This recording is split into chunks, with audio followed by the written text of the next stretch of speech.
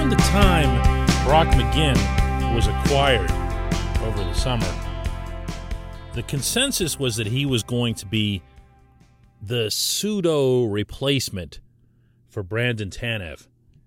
I haven't seen that. And at the same time, I've kind of liked what I've seen. Good morning to you. Good Thursday morning. I'm Dejan Kovacevic of DK Pittsburgh Sports. This is Daily Shot of Penguins. It comes your way bright and early every weekday. If you're into football and or baseball, I also offer up daily shots of Steelers and Pirates right where you found this. The Penguins' next game is Saturday night against the Maple Leafs. And with that comes all the requisite challenges of facing all of Toronto's largely overhyped but still very good group of forwards. Austin Matthews isn't, well, yeah, he does get overhyped because they build him up as if he's Connor McDavid, and he isn't. But he's still a tremendous player. Mitch Marner, William Nylander, John Tavares, they have real-life players up front, and they play a very, very, very fast style. Maybe other than Edmonton, at least Edmonton's top line, the fastest style in the league. So what you need to do when opposing them, first and foremost, is to keep up. And what I've loved about McGinn's game to date as part of the Teddy Bluger line, now the Bluger and Zach Aston Reese line, is that he's fit right in with the Mike Sullivan system. He's fit right in with the pace. He's fit right in with the mindset of getting the puck, keeping the puck, doing something smart with the puck. I know that most of the praise that McGinn is going to get through these 4 games is for having a goal and 3 assists. And that's fine. That's nothing wrong with that. He's also got 8 shots on goal. He's got 8 hits. What he isn't, at least to my eyes, is some second coming of Tanev. He's playing hard. He's not turbo. He's making contact, but he's not exactly pinballing all over the rink to pile up a hit count. He's been physical and agitating in his own way, but his next penalty will be his first. So put all of that together, and the best way that I could think to describe it was exactly what Mike Sullivan said the other night after the game against Dallas, in which he said, we're still learning his game. We're still learning who he is. And I think that's a pretty fair assessment because it might also be mutual. Here's what McGinn had to say himself yesterday after practice up in Cranberry. Yeah, I'm getting comfortable. I think every day you're trying to learn as much as you can, and I think just throughout camp they did a really good job at explaining everything and going through each part of the ice. So I think it's a little similar in some aspects, but there's some little differences there, but I think I'm getting the hang of it. This portion of Daily Shot of Penguins is brought to you by the good people at the Greater Pittsburgh Community Food Bank, where they're committed to providing food for all of our neighbors in need across Western Pennsylvania. In turn, they need your help. Find out how $1 from you is all it takes to produce and distribute 5 full meals to those who don't know where their next meal is coming from. Visit pittsburghfoodbank.org. There's some potential logic/madness in some of Ron Hextall's player acquisitions over the course of the past summer. If you're a regular listener to this show, you will know that I was not exactly singing the praises of the general manager. I didn't have a problem with the McGinn signing. I did with the Danton Heinen signing. Most of this had to do with not bringing back Cody Ceci. They seemed like players who could have been disposable in the context of keeping Ceci, but what's done is done, and those guys are here, and they're fitting in. McGinn has looked like, to say it once more, a Sullivan-type player. Heinen, even setting aside the 3 goals he's gotten to date, has looked like a Sullivan-type player. Very different than McGinn. Skates more upright, has more of a visible, palpable presence on the puck, and definitely has the better shot release. But when you look at how both of them have assimilated like that through a single training camp, a couple of preseason games, and now just this,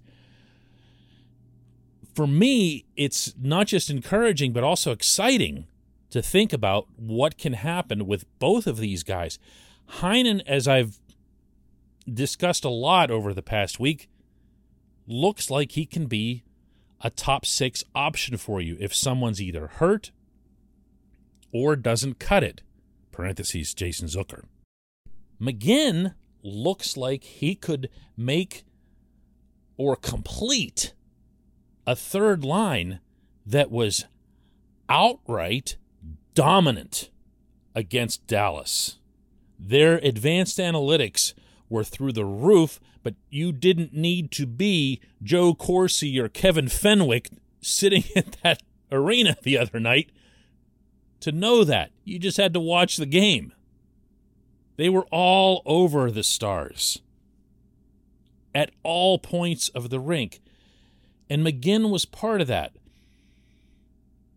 He's going to fit with that line, and that is not a small thing.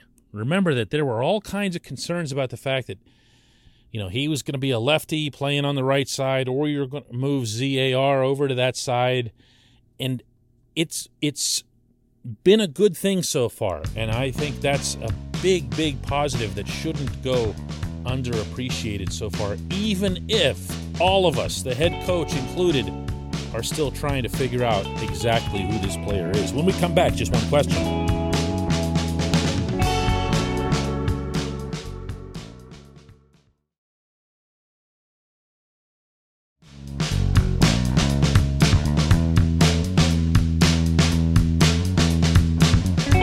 Back. It's time for Just One Question, and that's always brought to you on this program by Fubo TV. The monthly cost of cable is over $200.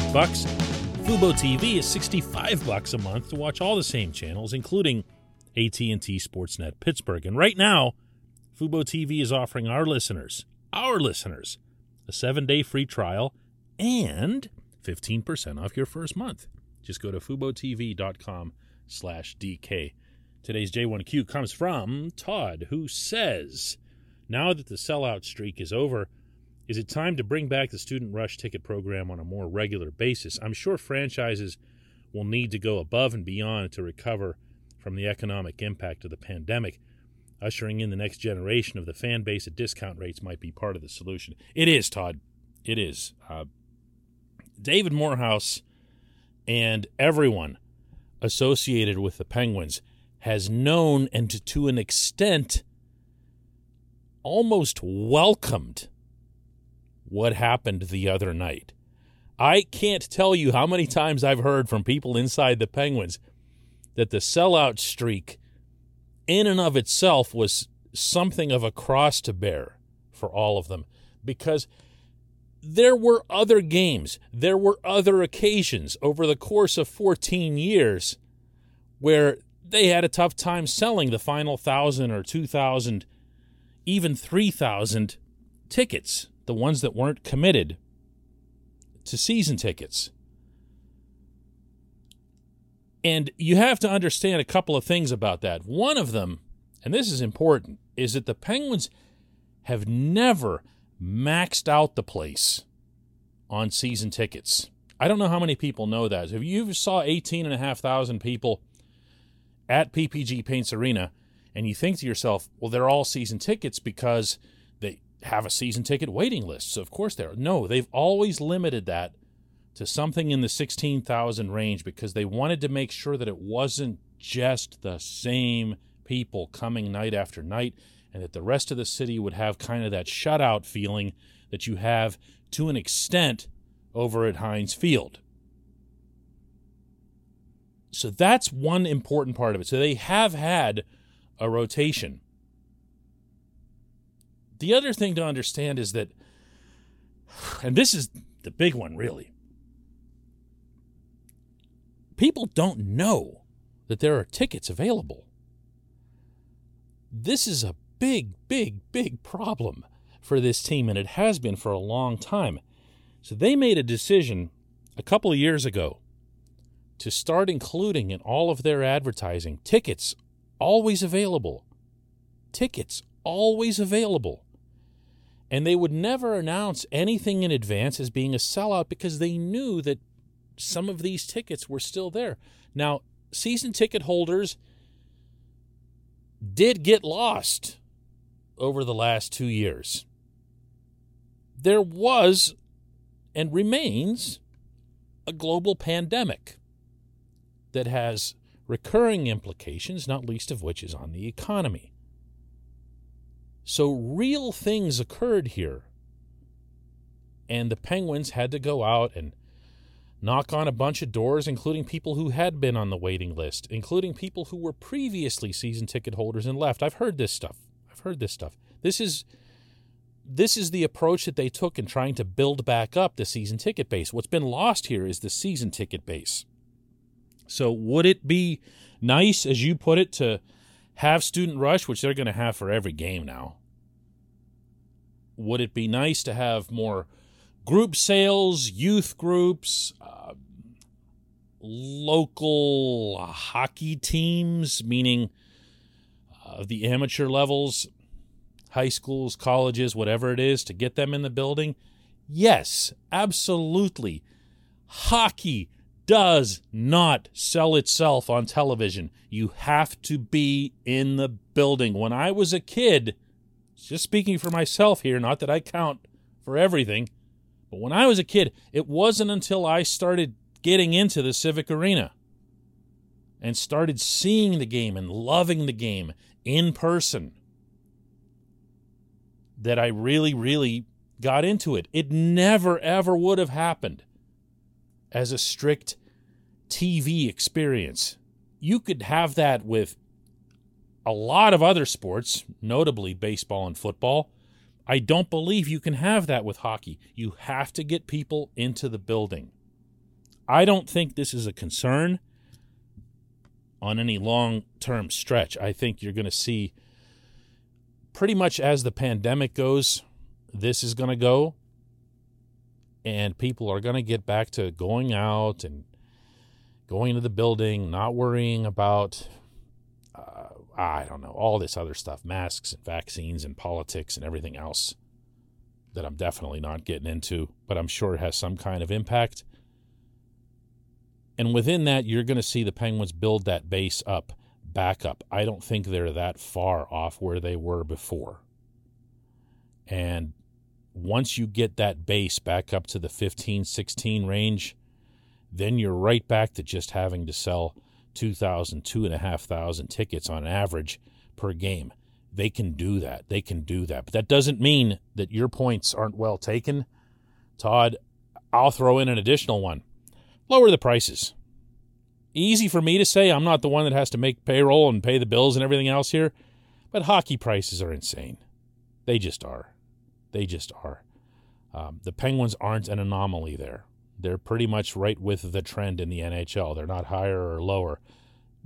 But they're insane. They're insane. You shouldn't be paying $100 a ticket to go see a sporting event that isn't something truly special. And it definitely shouldn't be for a regular season hockey game.